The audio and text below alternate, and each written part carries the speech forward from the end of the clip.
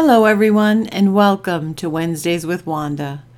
My name is Wanda Nordley, and I'm happy you are here for another edition of Provoking Courage, Finding Strength in Vulnerability. Today, we're going to talk about closure.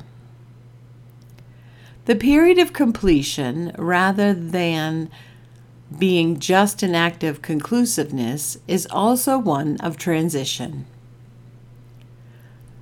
Life is a collection of beginnings and endings that run together like watercolors on paper. Yet before we can begin any new phase in life, we must sometimes first achieve closure at the current stage we are in, because many of life's experiences call for closure. Often, we cannot see the significance or importance of a lesson until we have reached closure. It is this sense of completion that frees us to open the door to new beginnings. Closure serves to tie up or sever loose ends, quiets the mind even when questions have been left unanswered. It signifies the end of an experience and acknowledges that a change has taken place.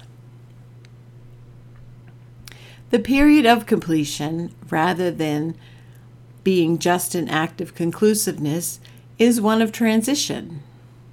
When we seek closure, what we really want is an understanding of what has happened and an opportunity to gain what lessons we can from an experience. Without closure, there is no resolution, and we are left to grieve, relive old memories to the point of frustration, or remain forever connected to people or experiences from our past.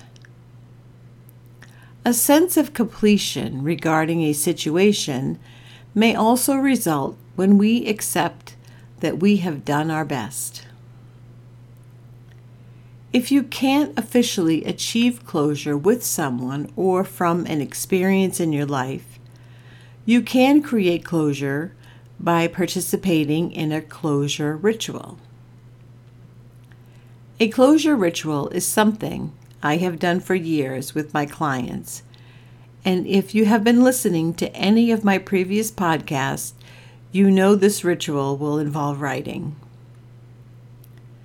To start creating closure, try writing a farewell note to the experience or person you need closure with. After you have written your farewell note, read it out loud. And to complete closure, shred your note and dispose of it. This ritual allows you to consciously honor and appreciate what has taken place and releases the experience or person so you can move forward. Closure can help you let go of feelings of anger or uncertainty regarding your past, even as you honor your experience, whether good or bad, as a necessary step on your life's path. Closure allows you to emotionally put to rest issues and feelings that may be weighing down your spirit. When you create closure, you affirm that you have done what was needed, are wiser because of your experience, and are ready for whatever life wants to bring you next. I would like to thank you again for listening, and I hope you will join me next week for another edition of Wednesdays with Wanda, where we will talk about journaling with purpose.